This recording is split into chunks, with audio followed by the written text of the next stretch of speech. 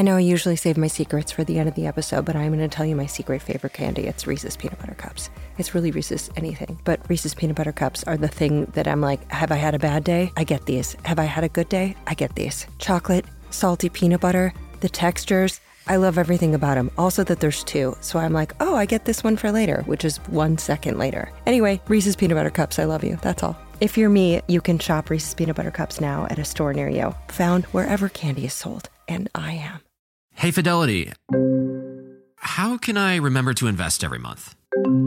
With the Fidelity app, you can choose a schedule and set up recurring investments in stocks and ETFs.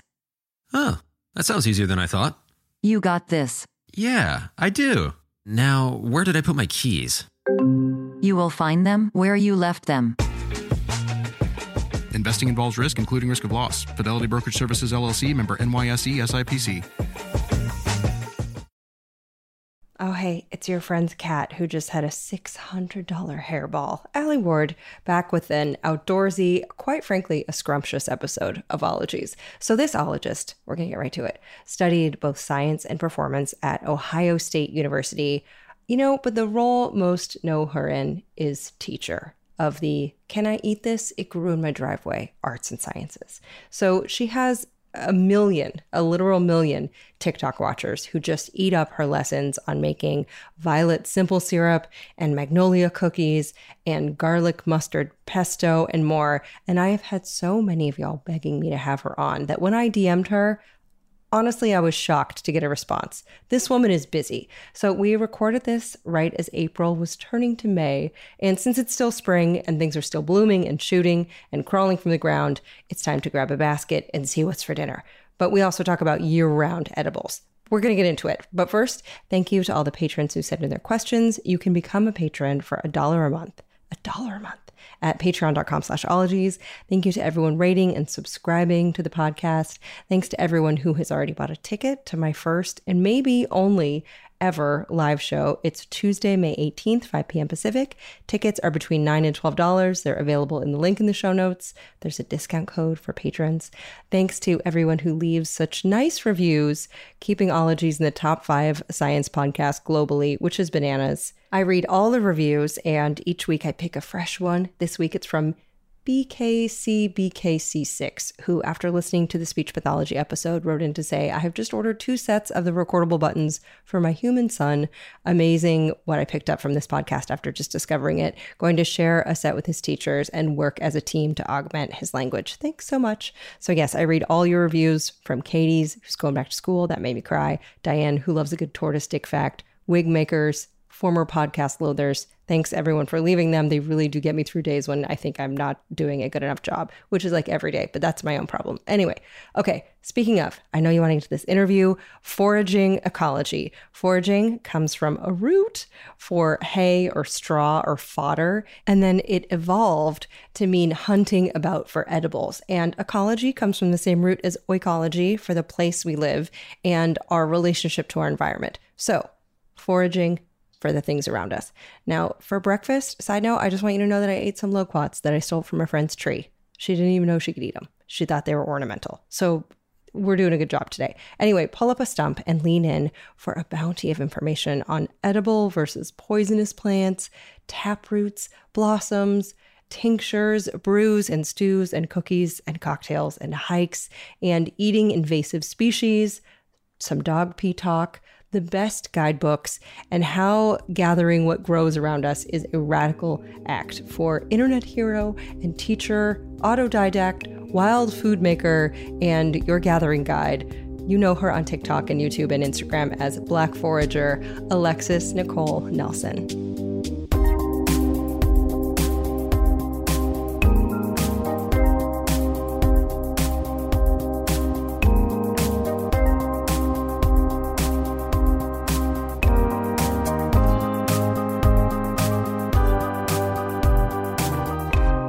So excited to be talking to you. Hello, my name is Alexis Nicole Nelson, and my pronouns are she, her, hers.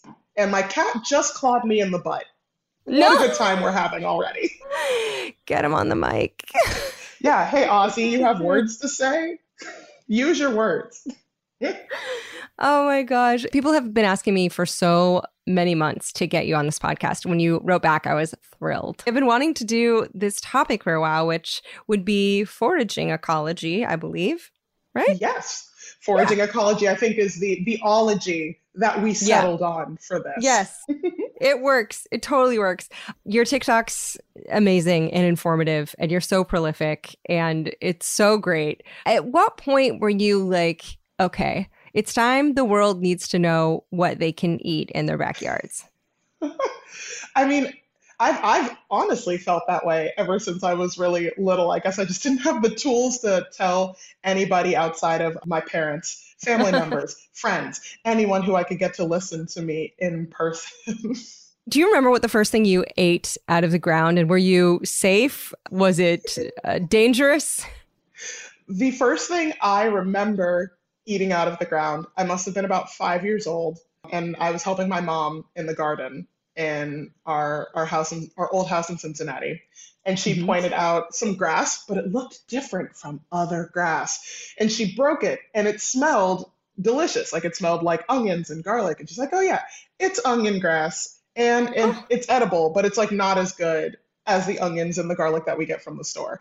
And if you tell a 5-year-old that something is edible, then they're going to put it in their face and they're going to get really excited about it. So I did, and it just kind of ignited a gentle obsession, a lifelong love. Where did you get a lot of your information? Did you start getting, for your 6th birthday, did you get an encyclopedia of edible herbs? How did the information dump start? Well, my answer to that question is yes, but for my 8th birthday. Oh, got it. Little late bloomer. I know. Oh my gosh, I was so late to the game. I inhaled all of my mom's books on gardening. My mom had like an entire shelf in our house dedicated to just her gardening books. And yeah, I'd say by the time I was 8 or 9, I had read each of them front to back, was like trying to memorize every single one of the trees and flowers and herbs present in them. And when I was done with those, I bought more. Every weekend, my parents used to let me go to this independent bookstore in Cincinnati, Joseph Beth, after we'd go out to dinner. And they'd be like, okay, you get one book. And it'd be really hard for me to choose between, oh gosh, whatever fantasy novel I was obsessed with at the time or a plant book. When it came time to figuring out your life's course, did you want to stick with botany? Did you decide to go more of a business route? I know that you have been a social media manager, which explains another reason why you're like so good at TikTok. You're a professional. But what did you decide when it came to figuring out, careers? I think I'm still deciding. Every time I have to remember that I'm a real adult, I'm just like, oh yeah, 28's real. I can't fudge it anymore. Definitely a full-blooded adult now. Growing up, in the 4th grade, when we had to draw what we wanted to be when we grew up, I said that I wanted to be a geneticist by day and a pop star by night. I love it. I mean, I feel like this is closer than anybody, myself included, thought I was going to get, with kind of melding this aspect of performance, which I've always loved. Like, right hand in hand with like my love of plants has been my love of entertaining people. And when it came time to choose what I was going to major in college, I was like pretty gifted in math and science, but I was also like pretty gifted in theater. But nobody tells you to major in theater. Even when you're really good at theater, no one tells you to go and major in theater. So everyone was like, oh my gosh, you're a woman of color, you're good at math, you're good at science. If you don't become an engineer, what a waste. And I didn't know if I wanted to be an engineer, but I did know that I didn't want to be a waste. So I applied to all of my schools as an engineer, got accepted to Ohio State as an environmental engineering major. On the first day of her schooling as an environmental engineer, the dean addressed the students just to tell them that most people will quit the program, about half, which is about as opposite of a pep talk as you can possibly get. Like, welcome. This is going to suck. You'll hate my program. Attrition perhaps should not be something to brag about, but what do I know? And I've always loved the pursuit of knowledge, but I've always hated when some sort of like very competitive aspect has been thrown into it. So needless to say, I had a rough time my first year in engineering school, so rough that I took a semester off to kind of get my head right and decided that I did love math and science, but that I also loved writing. I also loved performing. So I came back and focused on both environmental science because I didn't take all of that calculus and physics and chemistry for nothing. But then I also went and got a theater degree and took like master's classes in playwriting, put on a one-woman show before I graduated, wrote a couple of short plays. So I feel like everything I'm doing right now makes sense. And in terms of where I see it going in the future, any opportunity that I get to talk to large groups of people about the value in the green spaces around them, that's how I would define the career that I want to see myself in at any given time during the rest of my life. And if that's as a TikToker, that's great. If that's, oh my God, on a TV show, hey PBS, that's great too. If it's writing field guides and books, that's great too. This is what fills my cup. And this is the type of thing that even when I'm working really hard, it doesn't feel like work. It's the best thing.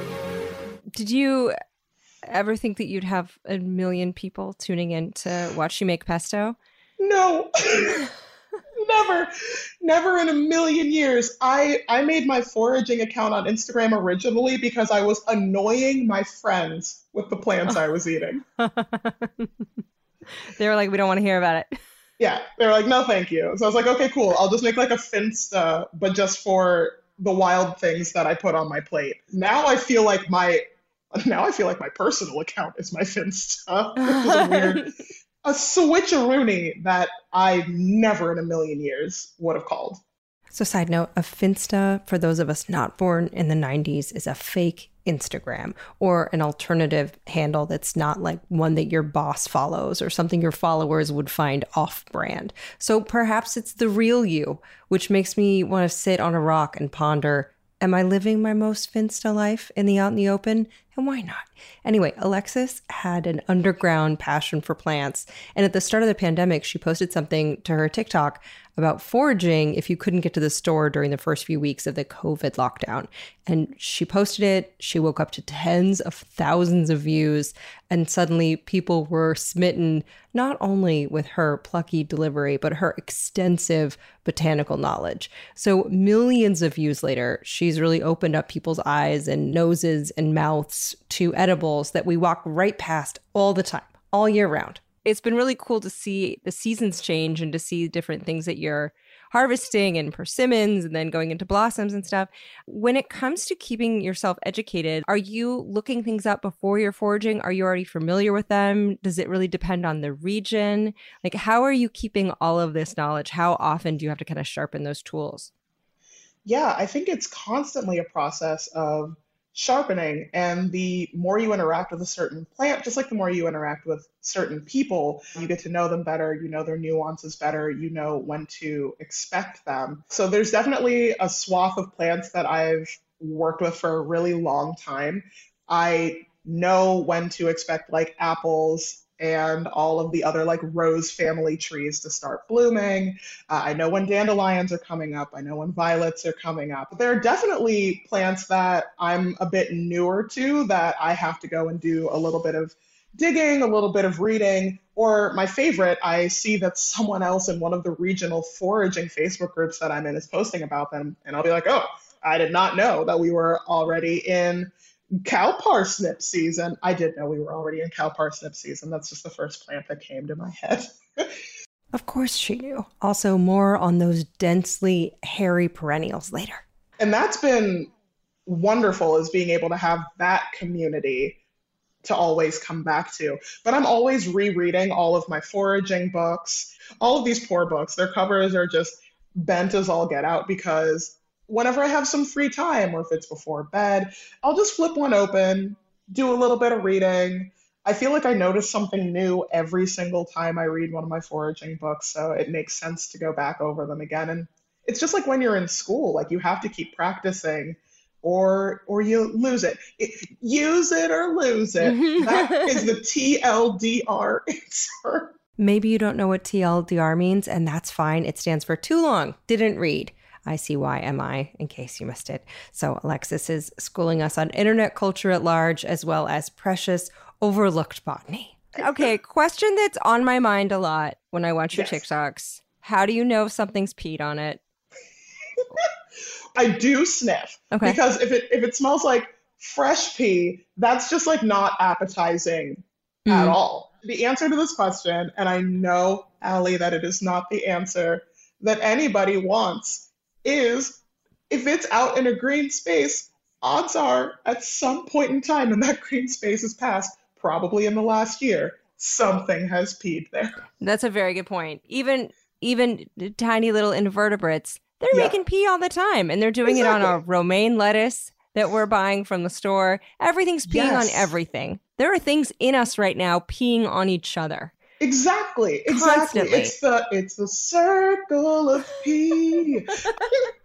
And that's my thing that I always love reminding people is that the farms that we get our groceries from do not exist in a microcosm either. You don't know how many field mice peed on your kale. You should wash everything you take home, whether you pulled it out of the ground yourself or if someone else did. Very good point. I just try to help people kind of put that out of their mind. Now, of course, there are some areas that I avoid because they get peed on more often than others, and that is what I call the dog pee zone, which I would say is like a solid foot and a half into anyone's lawn that is on a sidewalk.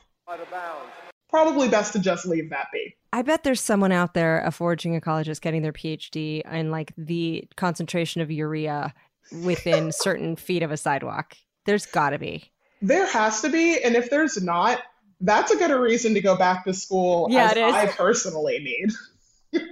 I know my tiny dog, she's got like the perimeter of lawns absolutely covered. That's a huge weight off my mind. I love foraging. I've always thought it's so fascinating. And one thing I'm so curious about, like, what is something that you tasted that you weren't sure if you were going to dig it at all, and it was just delightful? Oh, that's a fun one. I would say cow parsnips. They are in the carrot family, which is famous for having some of like the best wild edibles, but also famous for having some very deadly lookalikes to those same wild edibles. I've been eating Queen Anne's lace for a really long time. I think I figured out that Queen Anne's lace was wild carrots, Daucus carota, when I was in high school, and it like blew my mind because where my family stays in Massachusetts, there's Queen Anne's lace everywhere. And I'm like, you mean I could have been just digging this up this entire time?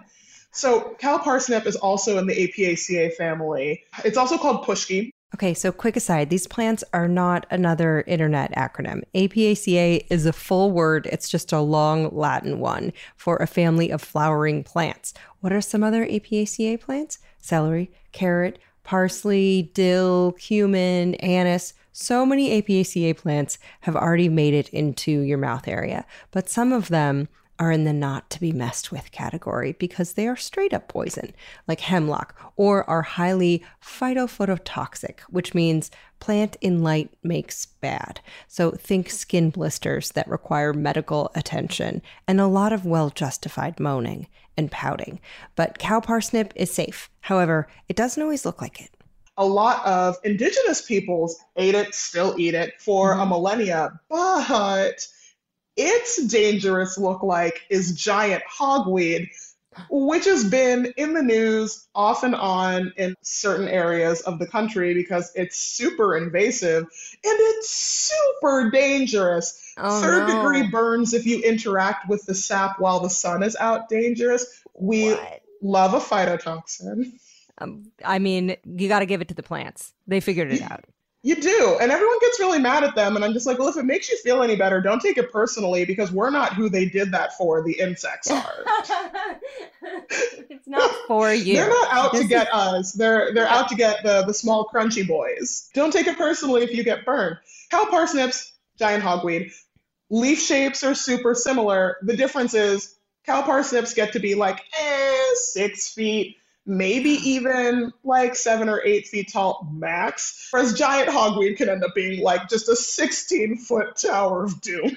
Oh my God, they don't call it giant for nothing. I believe the species name is like Mega Giganteum. It's, I believe, a derivative of the Latin word for humongous, and it makes sense. Cow parsnip was one of those that I'd heard so many good things about it, but it's really hard, even when you are so confident in your ability to ID plants, to get over like the hump of the 0.001% chance of like mortal danger.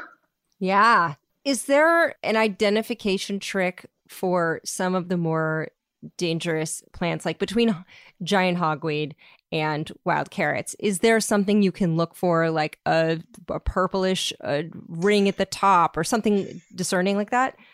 I'm glad you called out purple, because I love how often purple is the color of danger in nature. Yeah.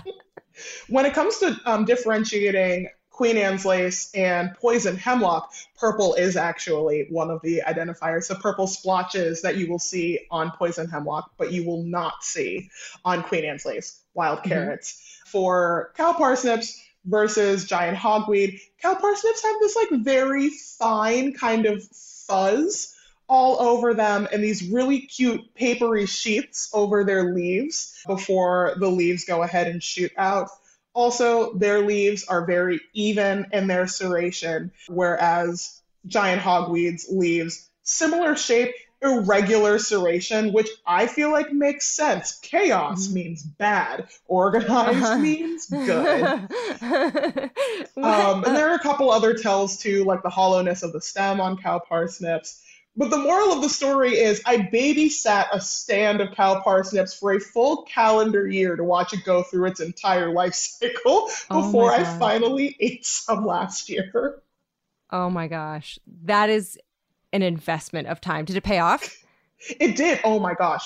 Absolutely delicious. The fried flower buds right before the flowers open especially are just a taste to behold. Behold is for sight. Still a taste to behold.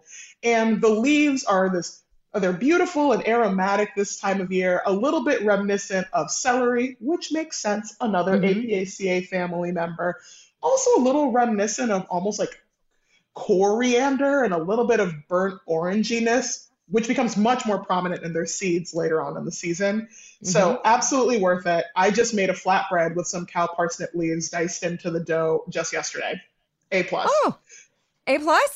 Nice. A+. 10 out of 10. Would recommend to a friend. My caveat is if you are going to harvest it, I don't know, maybe babysit it for a year to make sure that you're not going to get a burn and be very sad. And also only harvest from healthy stands of it. The stand that I harvest from has doubled in size year over year, 2 years in a row. It's the only reason why I feel comfy harvesting from it. Do you ever take people with you and give up your spots? Or how protective of certain plants are foragers?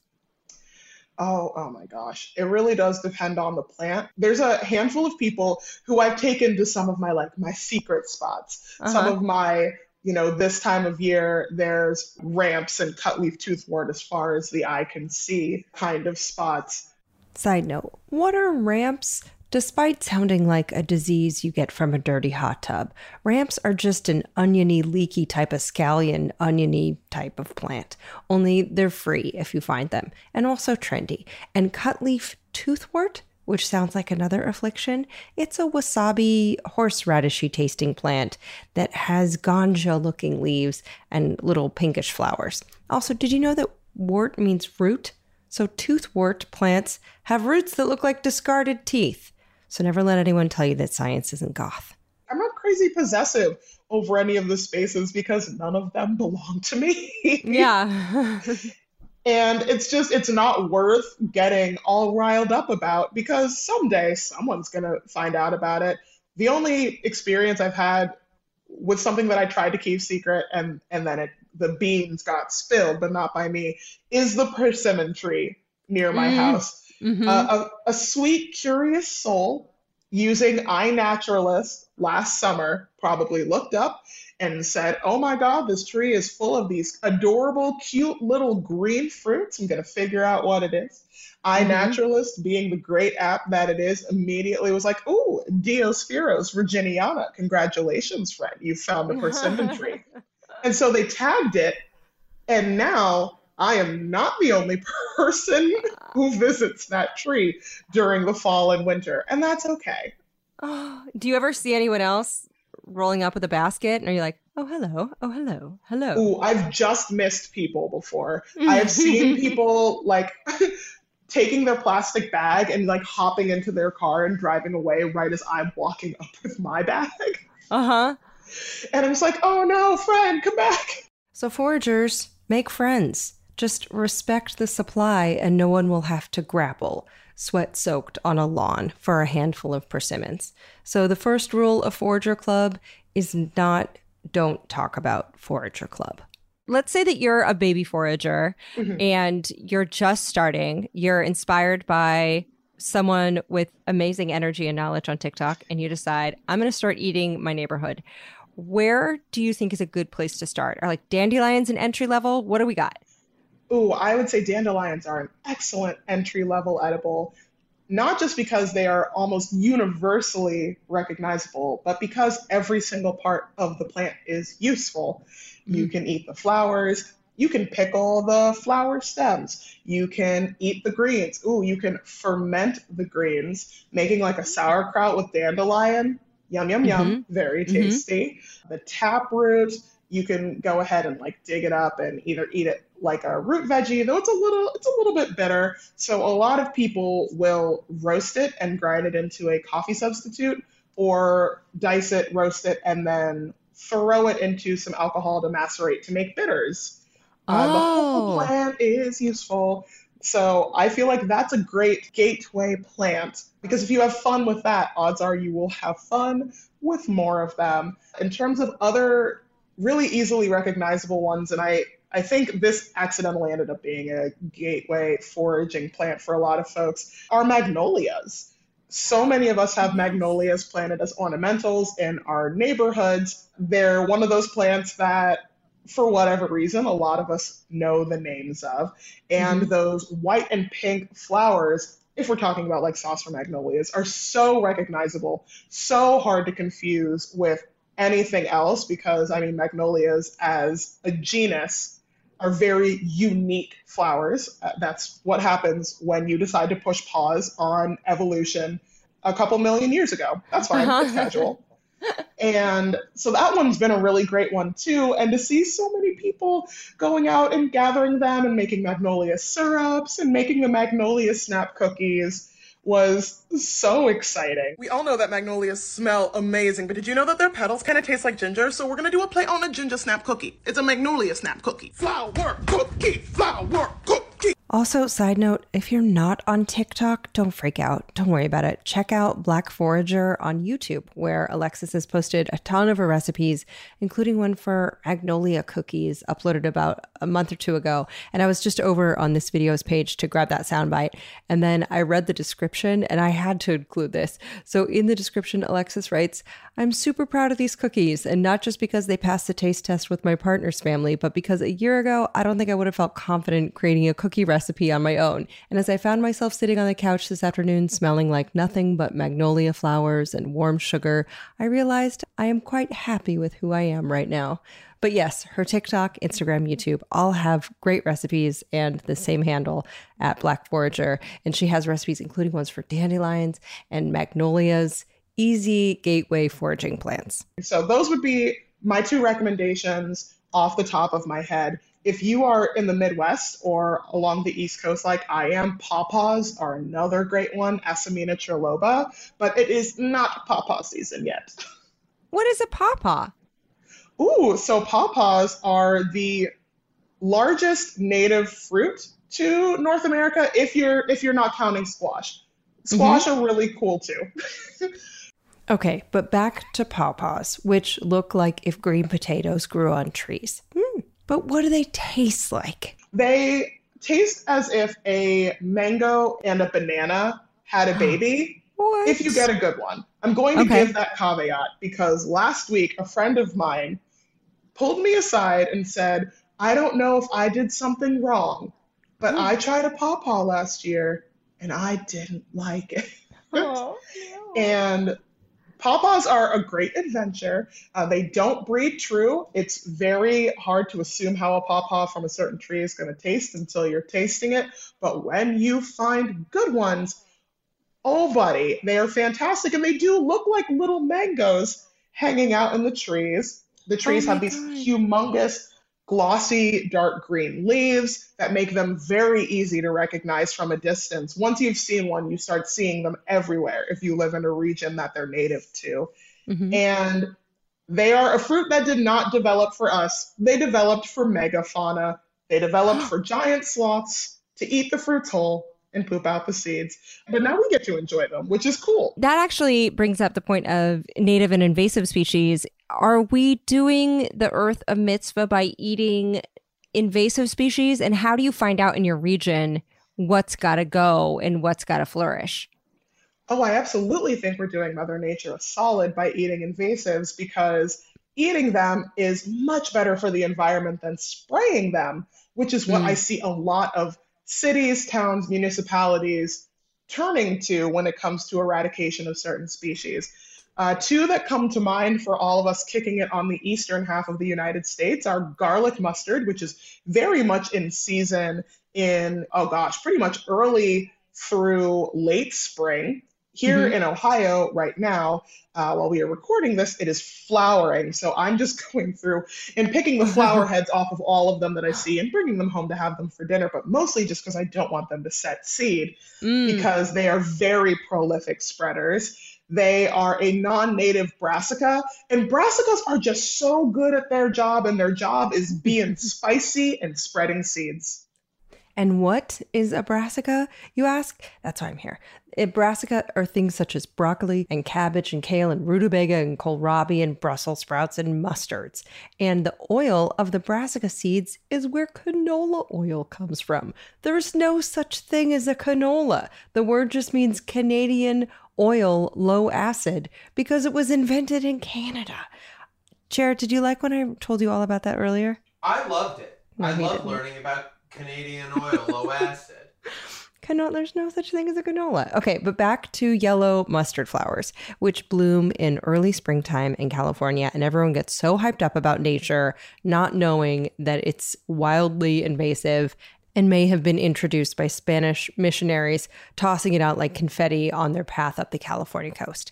Mustard. It's so good for Instagram pictures, but native plant enthusiasts hate it. Yup. Yeah. Oh my gosh. If you are in California, go find all of the mustard, pull it up, eat it, blanch it, put it into pesto, put it in a stew, pickle the stems, eat all of it. Get rid of it. Eat it. Please. And I know here we also have Japanese knotweed, which is a prolific spreader, and it is kind of becoming a scourge in a lot of areas in the Northeast. You'll just see towns just spray the worst kind of chemicals onto them because it's a very hardy species. It's very good at the game of survival. So you kind of got to drown it in a lot of things that are not good for the rest of the environment if you want to get rid of them.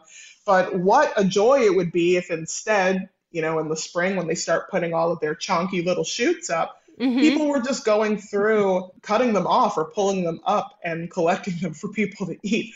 Eat that knotweed, Northeast United States, and actually every state except North Dakota, Nevada, Arizona, New Mexico, Texas, Florida, and Hawaii, who aren't yet overrun with it. If you're like, what is the knotweed?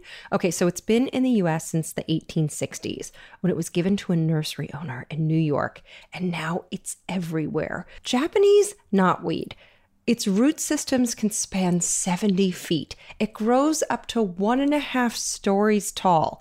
8 inches a day. And it has these large green leaves and a bunch of little white flowers. And the stems look a little like bamboo, which is why it's called American bamboo. It's not bamboo. And in spring, sprouts look like reddish asparagus. And it has a sour flavor or kind of lemony like rhubarb, which is where it got the nickname donkey rhubarb. Now, if you want to name your EDM EP Donkey Rhubarb, think again, people. British electronica outfit Aphex Twin already beat you to it. Why? Why does Aphex Twin care about donkey rhubarb? Because in England, if you have this invasive knotweed on your property, banks might refuse to give you a mortgage because it's so robust and so hard to eradicate, and it ruins foundations of buildings. And in prepping for the 2012 Olympics, London spent the equivalent of $100 million to get rid of Japanese knotweed on 10 acres. $100 million, $10 million an acre. Connecticut weed scientist Jatinder Aulak has said, ominously, there is no insect, pest, or disease in the United States that can keep it in check. So what do? 1, make sure it hasn't been doused in herbicides, and 2, eat it. It grows through the cracks in Alexis's deck. Because for a species that is very quickly changing the landscape on the outskirts of a lot of cities, it is delicious. It's very rhubarb-esque, but slightly more vegetal than rhubarb. That being said, it does lend itself both sweet and savory so well. I made sorbet with it last year that I was obsessed with. I need to make it again this year. For a class over the weekend, I did like a fun little sauteed greens and threw a couple of the shoots in. And they just add a lot of lemony brightness to any dish. And when the shoots are young and you cook them just right, they get kind of like melt in your mouth when you cook them. For my friends who do eat the eggs, I hear that they're a wonderful addition to an omelet. They're delicious. And what a joy it would be if we just suddenly had cities with armfuls, truckfuls of free lemony Japanese knotweed shoots this time of year, instead of just going and like dousing them in herbicides. On the topic of herbicides, that's something I didn't even think of. But when you're foraging, is that something that you have to be more careful of than pea? And how do you figure that out? I'm way more worried about herbicides than I'm worried about pea. Yeah. There are a couple things that I tell people to look out for when they're foraging in urban spaces. I think some people don't realize how visually apparent it is when an area has been treated recently with herbicides. You will see like rings of discoloration around the very obviously sprayed weeds. So if you're looking at someone's lawn and it is otherwise like it's 98, 99% beautiful grass throughout the rest of the lawn, and you look around the fringes and you see some weeds doing their thing because they're hardy AF and stubborn AF, you should probably stay away from those, because the way that people get perfectly manicured monoculture lawns is help from herbicides.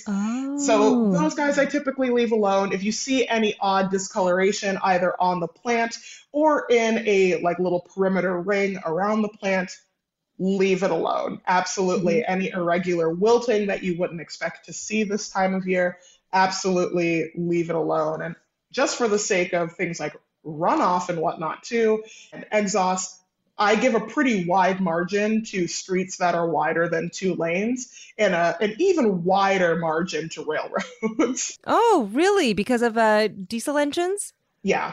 Oh, I wasn't sure if it was that or just the, getting lost in a playlist, headphones on, and just choo-choo, yikes. And that's how we lost the forager. Wow. So sad. When it comes to where you forage, how do you do it differently in the city versus if you're out on a hike? And what kinds of stuff do you find in each place? Yeah, so in the city, it's going to be a lot more of the kind of classic quintessential weeds, the plants that like taking advantage of disturbed ground, where they don't have to, outcompete any of our other native species. So right now in the cities, I'm seeing a lot of Queen Anne's lace already putting up their new sets of leaves for the year. Ton of dandelions, a lot of clover, white clover, red clover, and now sweet clover is starting to show up to hang out. A ton of mugwort. I passed a couple very healthy stands of mugwort while I was on a walk around the neighborhood today that I will be visiting this weekend because I'm in the mood for mugwort roasted potatoes. So what does mugwort look like? Okay, I had to look it up. It's a member of the daisy family. So its leaves look like daisy leaves, and it has clusters of these drooped bell buds at the tip of a stalk. And mugwort can grow meters and meters high. And while scientists call it Artemisia vulgaris. Close friends call it riverside wormwood, felon herb, old Uncle Henry, and naughty man. And I feel like I have to buy mugwort a beer to hear how it got those nicknames. But mugwort just means marsh root, and it's best to pick the leaves and buds between July to September. And you can season some meat with it, you can make a mochi dessert, or look into its medicinal purposes. And indigenous people in North America used mugwort for a wide variety of ills, like pit stank to colds and flus, rousing folks from comas, and even inducing labor. So ethnopharmacology episode, anyone? Yes. But yes, when this was recorded a few weeks ago, Alexis was planning to gather some mugwort and roast potatoes with it. Just a lot of the friends who you see enjoying spaces that maybe have been modified for something else. We have a couple empty lots in our neighborhood in which the ground was turned over before the winter, and now that ground is just covered in weeds. Oh, wow. Whereas if I'm in the forests right now or out in the woods, oh gosh, it's like almost a completely different biome. We're still in the middle of spring ephemerals season, so I'm seeing trout lilies, trilliums, ramps, cutleaf toothwort, Virginia bluebells. I'm starting to see pheasantback mushrooms, oyster mushrooms, morels, of course. And then you have a lot of the trees whose early leaves are edible, starting to leave out like your maples. You have pines, spruces, and firs putting out their new growth, and their needles are very soft right now and great to incorporate into meals too. So it's a fun game, kind of having to change the mindset of what you're looking for depending on where you are. And I'm lucky that where I live here in Ohio, while I very much live in the city, Columbus proper, I do not have to go very far to not feel like I'm in the city anymore. By the way, congratulations on your mushroom find. Thank you. Pretty big deal. Oh my gosh. I know. I feel like morels are just like a badge of honor in the foraging community. I feel like I haven't been an official forager until now. I know. I saw that there are so many questions from patrons, and so many of them start off, congratulations on the morel. Like, so many. That's nice. A lot of people are so thrilled for you. I was wondering, what % of your diet do you think is foraged versus market? Ooh, I love this question because it varies a lot throughout the year. And we just finished the time of year where it's like maybe 10 or like 15% in the winter through early spring. And now I think we're kicking it up probably to closer around 25%. Just because there's not a whole lot of the high caloric value, high nutrition value plants out to play. But oh my gosh, once we get to late summer and into the fall where it's like acorn season, pawpaw season, hazelnut season, persimmon season, that's the time of year where I can have entire days where everything that I'm cooking, with the exception of maybe a little bit of flour being thrown in or, you know, an olive oil being added into a pan, is something that I foraged. So it very much fluctuates as we progress through the year. I have so many questions from listeners. I have 35 pages of questions from listeners. What? Yeah. Oh my gosh. 35 pages of questions. Single spaced. So a lot of questions. So many people who just love you. I mean, I should just forward you all these questions just so if you're ever having any kind of bad day, oh, wow. People love you so much. Can I ask you some of their questions? Oh my gosh. Yes. Do we have time to go through all of them? I wish we did. 35 pages of questions. Okay, but before we start answering them, first, we're going to take a pit stop to donate some money to a charity of the ologist's choosing. And this week, Alexis chose Backyard Base Camp, which aims to inspire Black, Indigenous, and all people of color across Baltimore City to find nature where they are and empowers them to explore further. And Backyard Base Camp also offers garden consultations, educator training, habitat discovery programs, and more. And they're awesome. We've donated to them a few times in the past, so check them out and consider donating too. That is backyardbasecamp.org. And that was made possible by sponsors of the show, who you may hear about now. This episode is brought to you by Merrick Pet Care. And y'all know I have a little dog named Gremmy, which is short for Gremlin. And y'all helped me name her. And there's nothing that we like more than seeing her happy, which means tasty dog foods. And Merrick has been crafting high-quality dog food for over 30 years. They were founded in Hereford, Texas, but Grammy doesn't care about that. She cares about smushing her face in it and then licking the bowl. And I don't blame her because they use real ingredients and home-style recipes like real Texas beef and sweet potato or Grammy's pot pie. Grammy's like, Grammy's pot pie. Get away from it. It's mine. I also like that on the bag, they show what's in it. And they always use deboned meat, fish, or poultry as the number one ingredient. And I think Grammy appreciates that. So check out Merrick online or in your local pet store and look for their new packaging with real ingredients shown on the bag and inside it. Yum, yum, yum, yum, yum. Oh, KiwiCo. We love you. Kids love you. Parents love you. Uncle Allie's love you.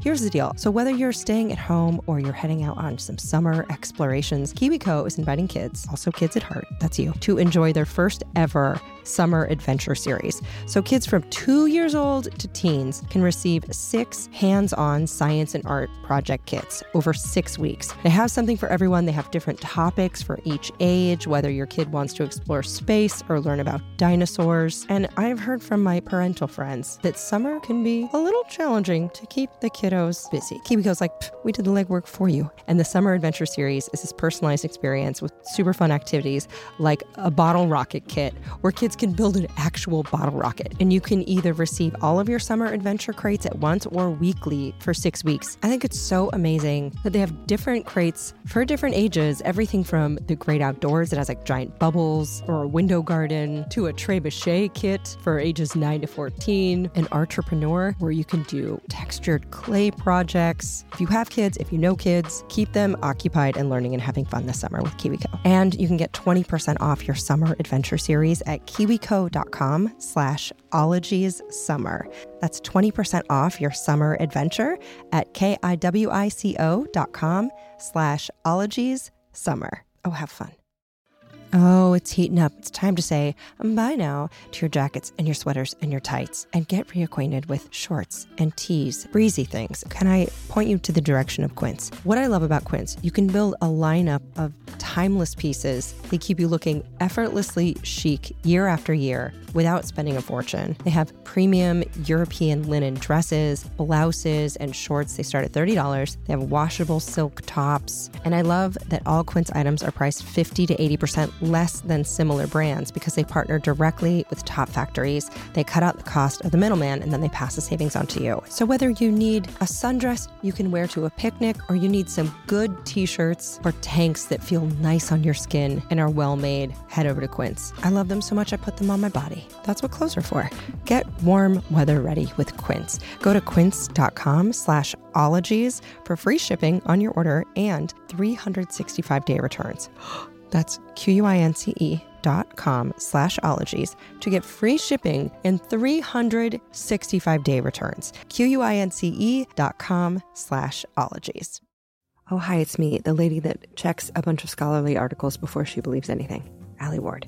And I feel like we are similar in that we have a fair amount of skepticism and we like to dive deep and find out what the actual facts are. This is why when it comes to any kind of supplements, I enjoy Ritual, which is a female-founded B Corp, meaning that they're holding themselves accountable to not just the company, but also to the health of people in our planet. And their clinically backed Essential for Women 18 Plus multivitamin has these high-quality, traceable key ingredients in bioavailable forms that are clean. Only about 1% of supplement brands are USP verified, and Ritual is one of them. So I like being able to trust what I'm putting in my body. From an aesthetic standpoint, I'll also tell you that Ritual are beautiful little vitamins. They look like lava lamps and they taste like mint. So taking my Ritual is part of my, morning ritual. That's probably why they named it that, and I didn't even think about it. Anyway, no more shady business. Ritual's Essential for Women 18 Plus is a multivitamin you can actually trust. So get 25% off your first month at ritual.com/ologies. You can start Ritual or add Essential for Women 18 Plus to your subscription today. That's ritual.com/ologies for 25% off. Down the hatch. Okay, let's rifle through a basket of your questions and then feast on her answers. Okay, 2 great questions I really loved. One from Lyd Hodnet, who says, it seems to me that it's important to keep in mind that there are respectful ways to forage, or at least there should be. are there guidelines for this? And do these guidelines draw knowledge or inspiration from the indigenous people of the region you're foraging? Lynn also says, I feel like Native people are routinely harassed for performing traditional actions like foraging, while white people get away with taking more than they need. And Segwini Dana says that she learned about plants and their medicinal values, among other things, from my parents. She and her dad are Penobscot, and that knowledge has been passed down. But she is wondering kind of how you gain the knowledge to know you're not going to poison yourself, because she trusts learning from elders more than books, because she would rather learn in the field hands-on. So yeah, any thoughts on kind of what you've learned from indigenous cultures and foraging? Oh my gosh. I mean, that's the indigenous peoples of the Americas. That's like the crux of everything that foraging is here right now. Their knowledge is the foundation of the knowledge that everyone else has had the opportunity to interact with and build upon. I know Michael Twitty talks about this a little bit in his book, The Cooking Gene, because a lot of enslaved Black folks in the South foraged, but obviously the people who they got that information and that knowledge from were the indigenous people. So coming from my dad's side of the family, my dad's mom hails from the Seneca up in like the New York area, but she passed away when my dad was in high school. So he got like bits and pieces and little like inklings about certain plants and certain foods, but not in the way that he wished he had. And honestly, he also knew a whole lot about plants. I'm very lucky that as a person of color, both of my parents are very outdoorsy. Also got a lot from his dad's side of the family down in Mississippi, from bits of information that they had been passing through the generations since they had been enslaved there. So yeah, of course, I feel like in like some way or another, every single one of us who's talking about foraging in North America is only doing so because of the generosity with knowledge of the indigenous people, who now, do not get to continue some of those practices and some of that land stewardship. That is the whole reason why this nation looked the way that it did, period. I honestly feel like we need more indigenous voices front and center when it comes to foraging here in the United States. Because while I like to think that I know a whole lot about foraging in a way that preserves for not just me next year, but me in 10 years and children in 20 years and their children in 50 years, 60 years, I know that I don't know everything. Alexis notes that we could do an entire series of episodes on the role of indigenous land stewardship before colonization. And this field does have an ology, environmental anthropology. Further proof that I will make this podcast until I die, because there are so many good ologies. So please just get used to me, friends. Speaking of friends, first-time question asker Alexander Holland wrote in to say, quote, I love Alexis so much, I'm going to die of excitement. And Alexander wants to know, how do you use foraging to connect to other people and to yourself? And Konstantin Gutnichenko asks, are there any clubs that I can join? So yes, do foragers hang out together? How does one get invited to those gatherings? Oh, absolutely. We have a whole little community. Oh. I love it. I love it so much. We have Facebook groups divided by region and divided by country and divided by continent, and just like global foraging groups too that really let us bond with one another past all of our borders. So it's great. You get to know the people very closely who are near to you. I'm in like a Midwest foraging group. I'm in an Ohio foraging group. I'm in a Central Ohio foraging group. So we definitely have a community, and we exchange recipes and we exchange ideas and we build each other up and we buy each other's books. It's really nice. I'm so thankful that the internet makes it possible to digitally, get to know all of these people and spend time with them, especially in the age of COVID, because it's not like any of us were able to go out and actually see each other in person. Such an interesting thing about the last year for you is, when so many people felt so isolated, they gained a new appreciation for being outside, and then also had like a really cool new friend to show them, which is so great. We have so many questions that use the word newbie. By the by, so many people, literally almost 50 folks asked this question. So I'm just going to shout out for this one, the first time question askers, including Caitlin James, Alex Nelson, Curtis Roderick, Dane Shuckman, Katie Kyle, and Bennett Gerber wants to know, what are some go-to foraging tips? The Mushy, what are your favorite tools for different kinds of foraging? So just one huge question. How do you start? The Black Forager Guide to Getting Started Foraging is threefold. Number one is get a foraging guide that is as specific as you can find for your area. Mm-hmm. For some places, that's just going to be a regional foraging guide, like the book Midwest Foraging. For some places, like where some of my family lives in Massachusetts on Martha's Vineyard, there is literally a Martha's Vineyard guide to wild edibles that their conservation society puts together each year. So find a guide as hyper-specific as you can find is number one. Number two is to join a regional foraging group on Reddit or on Facebook, wherever you find groups of people hanging out digitally, because one, it will introduce you to people who are like-minded, but maybe have a bit more experience than you. And two, what a perfect way to see what is in season, because, 10, 15 times a day, other people are posting what they're seeing and they don't live too far away from you. So get a book, join a group, and then what's the last step? And then three, make friends with one of the folks in that group and go out with them, because you can't replicate seeing the plants in real time in all three dimensions.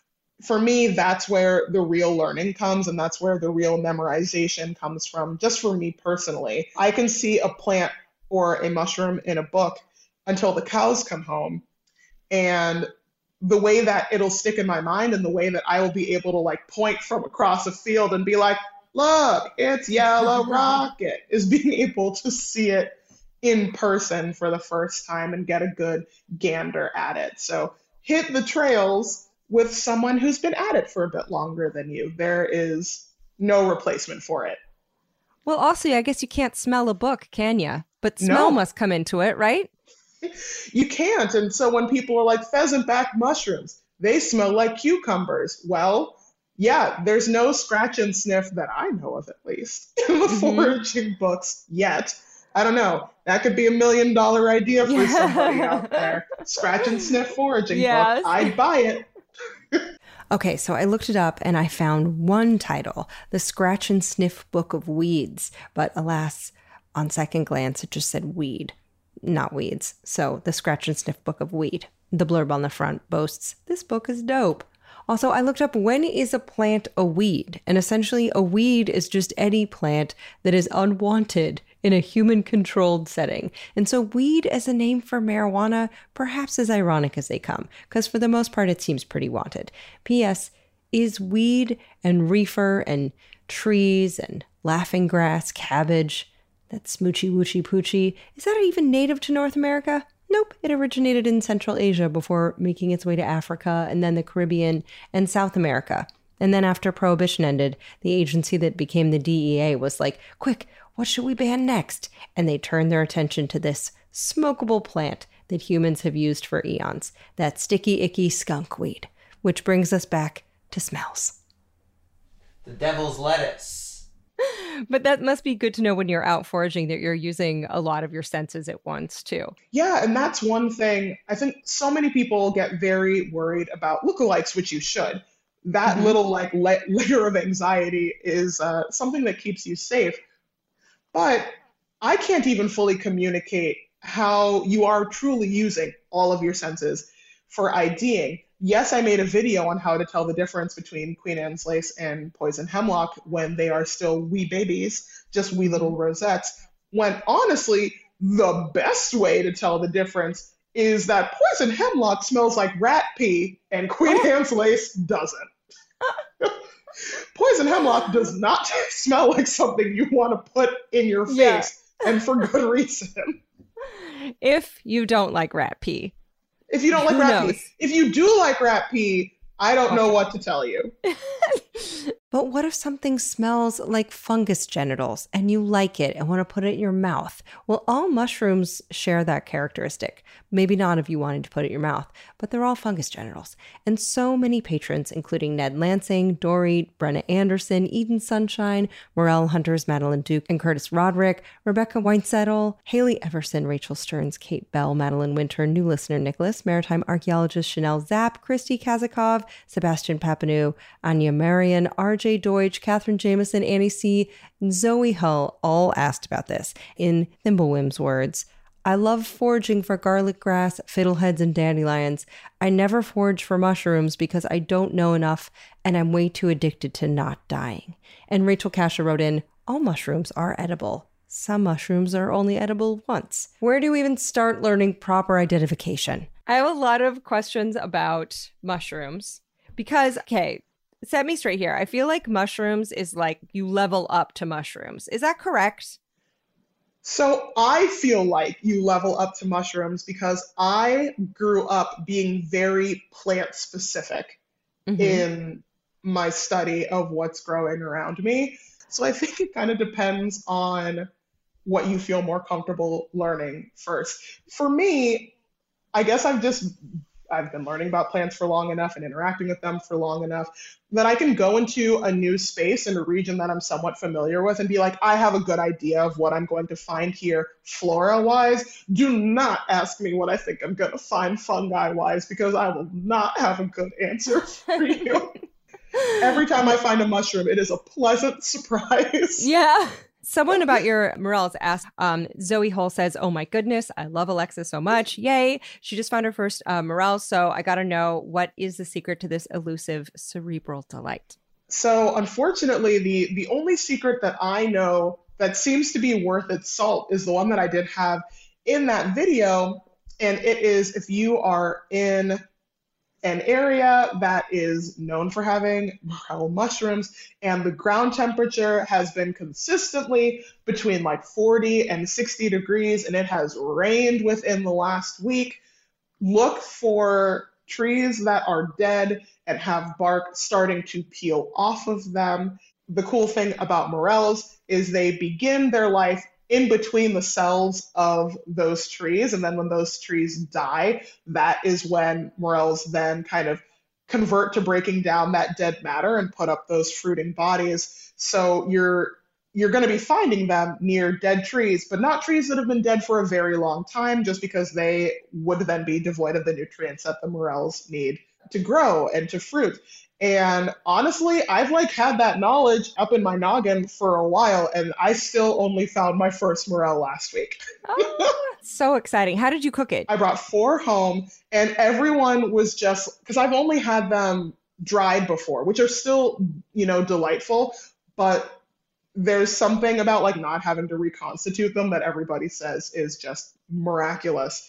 So I went super simple. I melted a little bit of vegan butter. I added in a splash of white wine, and I added in a little bit of diced field garlic, some allium banale, just to get some aromatics going. And then I halved the morels and tossed them in the sauce, cooked them until the wine had cooked off and had caramelized them just a wee bit, and then just ate them that way. And Allie, they were so good. I cried a little. Oh my gosh, that's so exciting. Is this the season for it, or are they a seasonal mushy? So they are a seasonal mushy. Here on the eastern side of the United States, we are right in the middle of morel season right now. In the Midwest specifically, things are a little up in the air right now. We've had some very chaotic weather. It has been both 80 degrees and we have had an inch of snow all within the last 7 days. Oh, wow.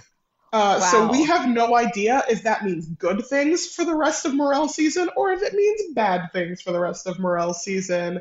But on the West Coast, where you also have things like burn morels, those are going to be dependent on wildfires, whether or not you're going to be able to find them. And morel season is much more late winter. Morel mushrooms, they're kind of creepy, but at least they taste good. Kendra St. Clair wants to know if you write your songs ahead of time or if they are musical improv. Oh my gosh. What a great question. It is a little bit of both. If I'm just riffing in a video, that is almost always just musical improv. I was in an improv group called Affirmative Distraction here in Columbus for a couple of years. An all-Black improv group here in the city.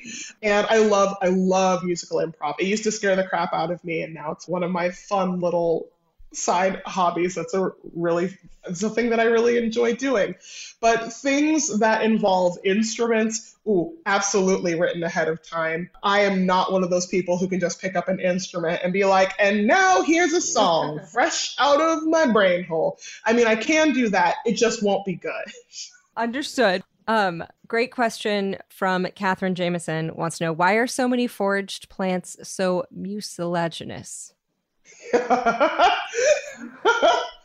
I think the answer is a lot of plants are mucilaginous and we just don't cultivate a lot of them. So then when it's time to go out and forage things, you just get constantly surprised by the plants and the fungi that do a slimy when you cook with them. To a slimy. Well, you compared it to okra as a kind of a thickening agent, right? Yeah.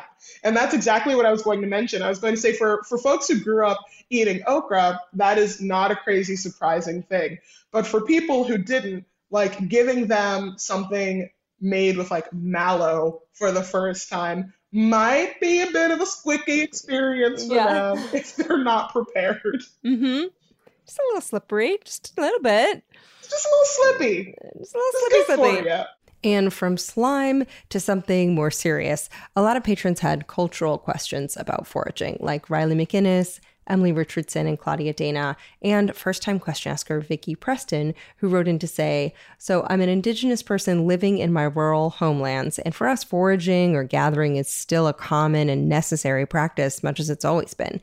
But Vicky wanted to know, alongside listeners Alexis Jarvis and Amani Al-Kidwa, how and why can it be empowering as a Black, Indigenous, or person of color forager? My Instagram handle is Black Forager, and that was 100% on purpose because, one, I didn't see a lot of people who looked like me in the space, and I still don't see a lot of people who look like me in the space.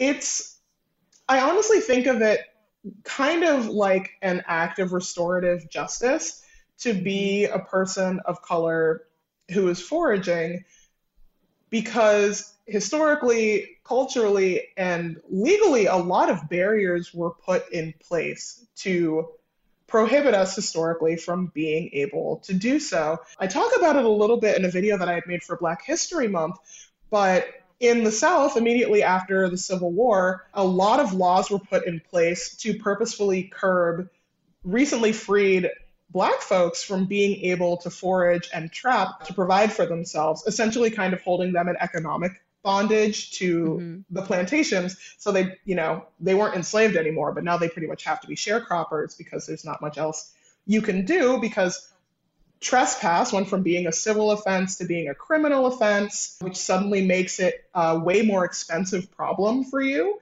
if you are on somebody else's land and they don't want you to be there. But also, if you're recently freed, you don't have land of your own to be foraging on, to be growing things on, to be trapping on, to be hunting on. And both physically in some places, but mostly metaphorically, fences were put up around public property.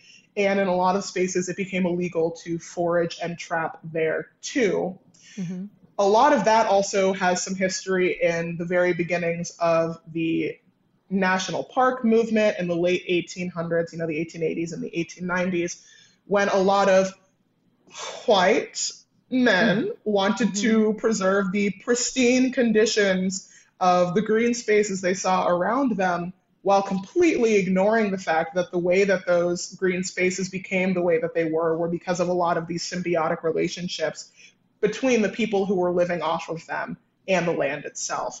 So when a lot of laws are put in place to purposefully disenfranchise people from being able to do something, it has usually a lot of generational and cultural spillover. There's a pretty big cultural barrier to hop over to be a person of color, even just existing in the outdoors, when a lot of us have grandparents, or even in my case, parents, who grew up in a time where there was like a very real fear of being a Black person, in the case of my family, by yourself out in the middle of the woods. Like, that wasn't a situation that you would ever want to find yourself in, for fear of like extreme acts of violence. Mm-hmm. So for me to be a Black woman foraging, it feels like justice to me. It's an act that I feel like we should begin reclaiming. We have just as much a right to do it as anybody else. But because we have all of these historical and external factors working against us, there's just not a lot of us out here. Thankfully, I do see that beginning to change, and I hope to see it change even more rapidly as we move forward. Alexis notes that if your great-grandparents aren't foraging, well, they're not going to teach your grandparents how to forage. And they aren't going to teach your parents, who aren't going to teach you. And not to mention, so much oral tradition and teaching has been lost over the years. And I think one of the things that's so powerful about Alexis's lessons are that she has been captivated by foraging since she was 5 and has been studying it for years and years. And part of her work feels like carrying on a certain kind of oral tradition of her own and telling stories and showing us exactly what to look for, how to prepare it in a manner that has been missing through generations of trauma. And her work is igniting a new interest in folks who have been kept from this knowledge and resources. Gathered around the glow of our phones, folks listen intently to her lessons. I think it's so great that you're bringing so many people together who feel similarly. We have one question. Jessica Duncan says, first-time question asker and fellow Black girl who loves plants here and is from the Pacific Northwest. I'm interested in getting into foraging for mushies. However, I'm also concerned about trail erosion and the negative effects of trampling through forests. Do you have any tips for Jessica on how to ethically and sustainably forage? Yes. Well, since she said that she is specifically interested in mushroom collecting, I would say if you have like a little pocket knife and you go ahead and just cut off the fruiting bodies instead of, maybe disrupting the mycelium that are doing their thing. A lot of foraging is honestly evaluating space by space where you are at any given time. If you are in a place that is having issues with erosion of soil, and you look around and you see signs of erosion of soil, you see a top layer with poor soil quality, the wind blows and you see a whole lot of the kind of nutritionally depleted topsoil blowing around. Like, that's probably not an area that you want to be taking any biodiversity out of. You want to kind of give it as much of a chance to thrive as it could possibly have. And so a lot of it is just reading the space that you're in visually, reading up on a space that you're going to be in ahead of time. And that doesn't even just go for things like erosion. I know when I'm on the East Coast, if I'm foraging seaweed, I'm checking the water quality. Those are levels that are usually posted for commercial fishermen, but anybody who is out there, fishing, clamming, in my case, dragging seaweed directly out of the ocean to put into their gullet, you also want to be knowing about the water temperature, algal blooms, any spills that have happened in the area. So a little bit of it is just doing the research that you can, if you are able, for a space that you hope to be foraging from. Are those the dead man's fingers? Yes. Yeah, oh my God. I love dead man's fingers so much. They're so creepy. Dead man's fingers, a healthy bouquet of them. Okay, so we're not talking about the mushroom called dead man's fingers, which truly are a ghastly, grayish, fingery-looking sight on the forest floor. Rather, these dead man's fingers are also called green sea fingers, stag seaweed, green fleece, and oyster thief, also known as Codium fragile, if you're feeling specific. Now, Alexis says that she tries to use the binomial nomenclature or genus and species format because so many forageable foods have tons of local names. And she says that if a thing is important enough to have different names in a bunch of different places, it's because it's really tasty or it's really, really gross or lethal. Now, how do you make sure that you keep eating dead man's fingers without having dead man's fingers? You know, Hope says, and maybe this is of some flim flam you could bust. Hope says, I'd been told that you can test for berries being poisonous by rubbing them on your hand and seeing if it tingles or numbs. And then if it doesn't, doing the same with your cheek. And if nothing there either, you might be able to eat it. Is that true at all? Is it flim flam? Is it reliable? For a lot of us, especially who grew up being very outdoorsy, that was kind of the way that we were told to deal with a situation if we like found ourselves stranded in the middle of the woods. The way that I always heard it was, you know, you'd rub it on the inside of your ankle. You'd pretty much just travel to more sensitive pieces of skin and wait a few hours to see if it reacts. Because I am a cautious being, and because not every hazardous plant behaves the same way or possesses the same toxins, I'm just going to go ahead and say that unless you are dying, probably not the best rule of thumb to go by. And even if you are dying, probably not the best rule of thumb to go by. Also, if you are looking for berries, I can say with confidence, if you are in North America, we don't have any poisonous compound berries. So if it looks like a raspberry, you're good to go. Okay, so compound or aggregate berries include the dewberry, the blackberry, the raspberry. So that should help, Rebecca. Rachel Sorter, Mandy Smith, Donnell O'Neill, and Megan Burnett Taraskowitz. Oh, on that topic, this is a very, very good question. Emma Kiley is a first-time question asker, and their greatest love is for service berries. Is a service berry like a raspberry? Oh my God, service berries. I'm so glad someone brought service berries up because I always want to shoehorn them into the conversation, but I never know if people are going to know what I'm talking about. So service berries, which are the Amelanchier genus, there are a couple different species that fall under it, but we call them all service berries or June berries or Saskatoon berries. In Southern Ohio, sometimes they just call them Sarvis or Sarvis berries. They actually look a lot more like blueberries. They are crowned berries. So, you know, they have the little points sticking out of them, the little last signs of their flowers. They might be my favorite. I love pawpaws just from like a purely ethnobotanical history standpoint. But service berries might be my favorite thing to forage. They taste like apples and blueberries mixed together. Oh, man. They're so Can you good. make a cobbler? Can you get enough to make like a cobbler out of them? Or is it like if you get 3 of them, you've had the best day of your life?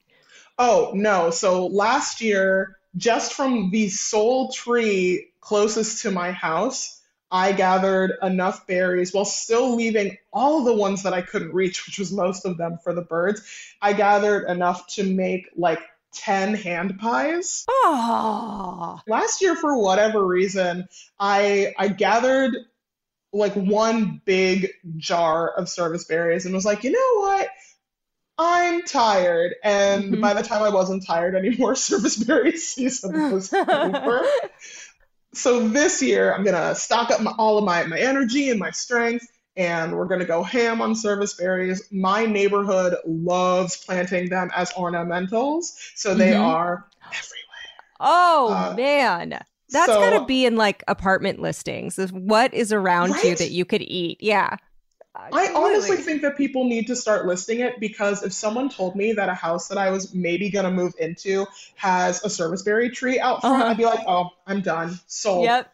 You know, you don't have a washer or a dryer, but you have a service berry tree. Who cares? I'll wash my clothes in the sink. That's fine. It's better for the environment anyway. Now, a certain film came up a few times, and Lena Zekas and Julia McDonald wanted to know how to avoid the same fate. Julia asked, please tell us how to not Chris McCandless ourselves. Does Alexis get this question a lot? Are there any movies about foraging or survivalism that are inspiring to you or that you fucking hate at all? Oh my gosh. I mean, people do bring up Into the Wild all the time. Yeah. That's like everyone's literary experience with foraging. And I feel like for a lot of people, their literary experience with foraging is like people being in mortal peril.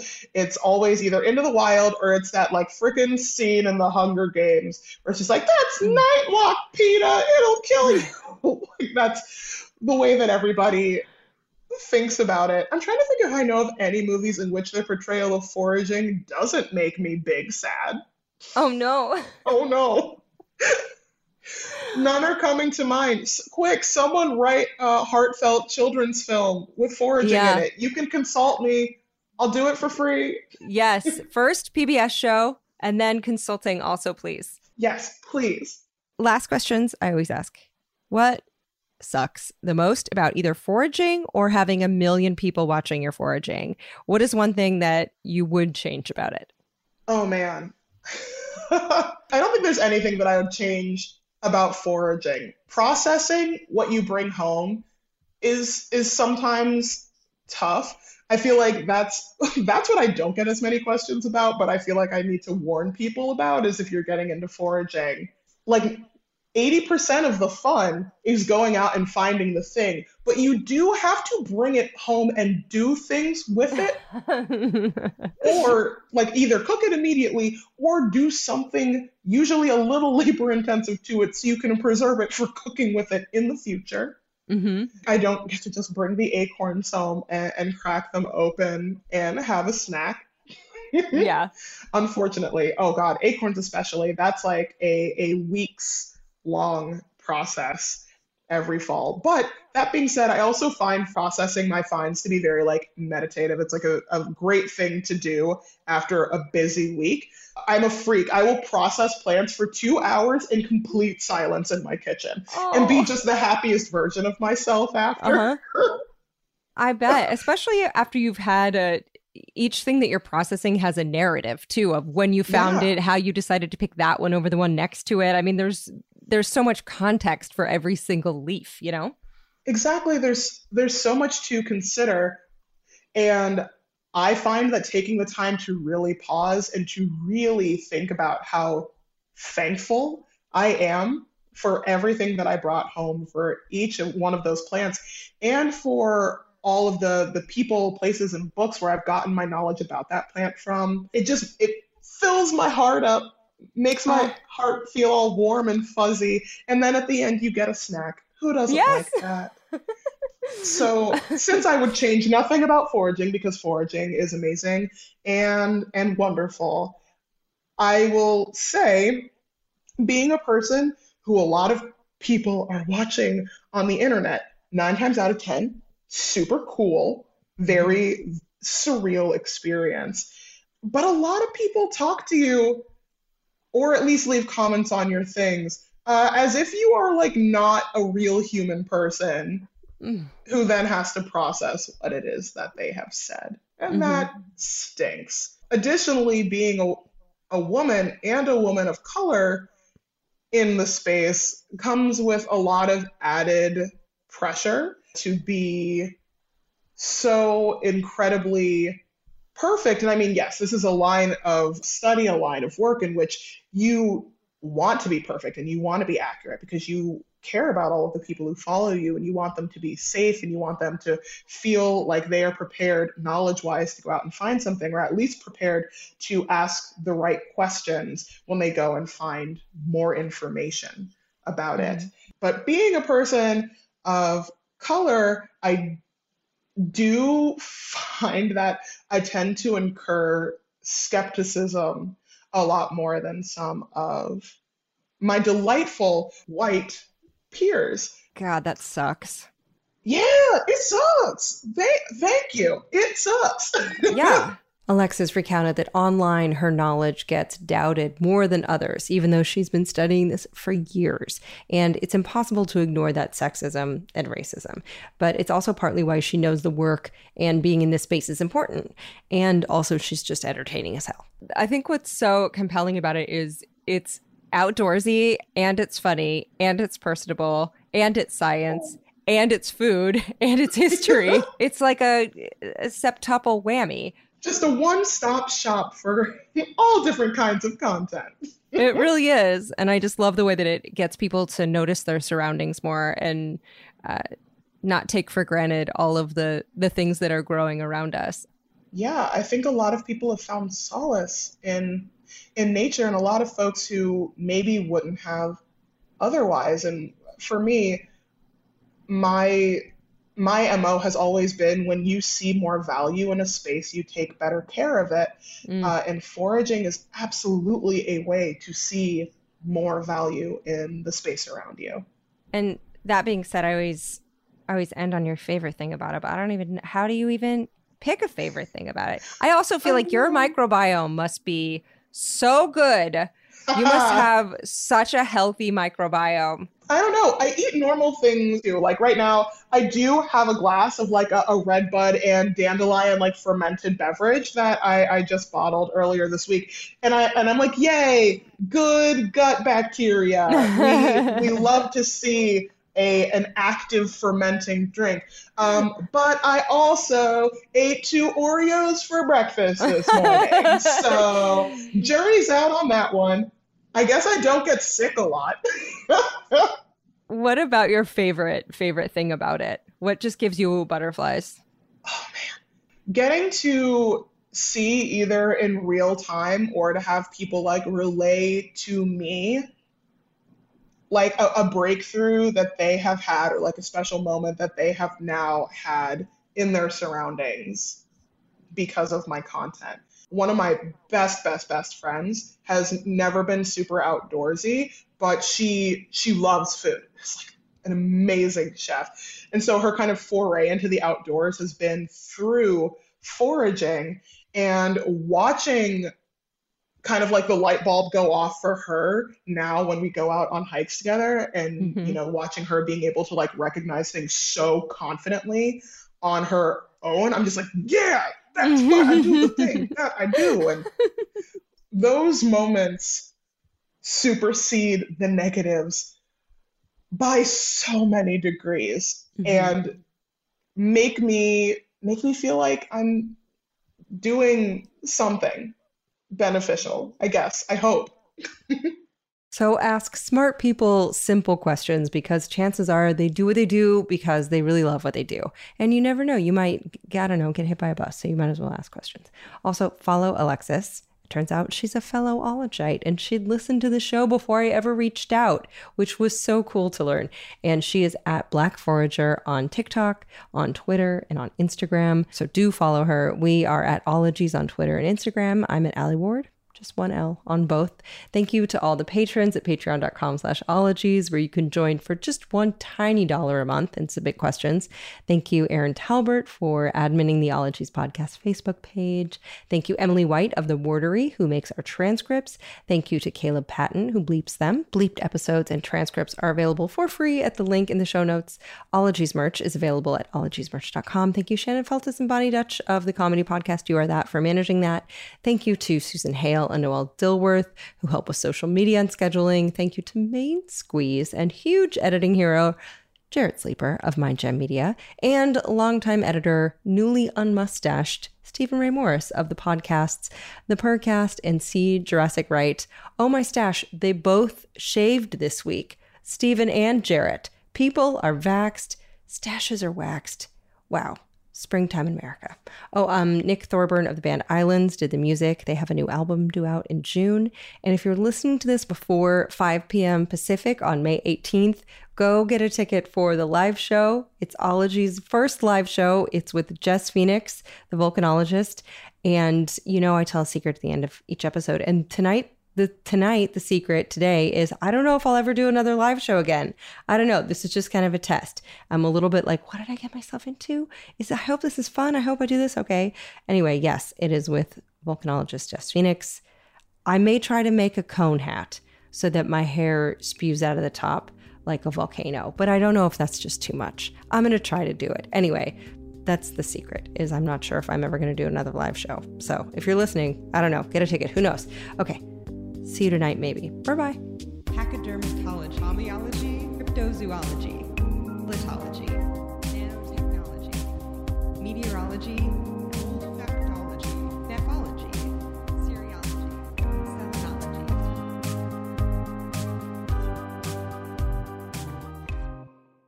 That's Nightlock, Peter! You'll be dead in a minute!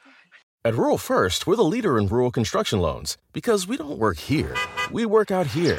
We live rural, which means we know just what you need to build rural. Our dedicated team of loan specialists works with you throughout the construction process. And with our digital tool, you can manage your project all in one place. That's how Rural First gets you closer to what matters. Rural First is a registered trademark of Farm Credit Mid-America, NMLS 407249. Equal housing lender. Loan subject to approval and eligibility. Other terms and conditions may apply. Visit ruralfirst.com for more details. Cheers to a great day and this ice-cold Corona. You know what would make this day even better? My grandma's carne asada. Throw in some music. We can watch the game. Or we could keep it simple. Corona, la vida más fina. Get your Corona at ordercorona.com. Relax responsibly. Corona Extra Beer, imported by Crown Imports, Chicago, Illinois.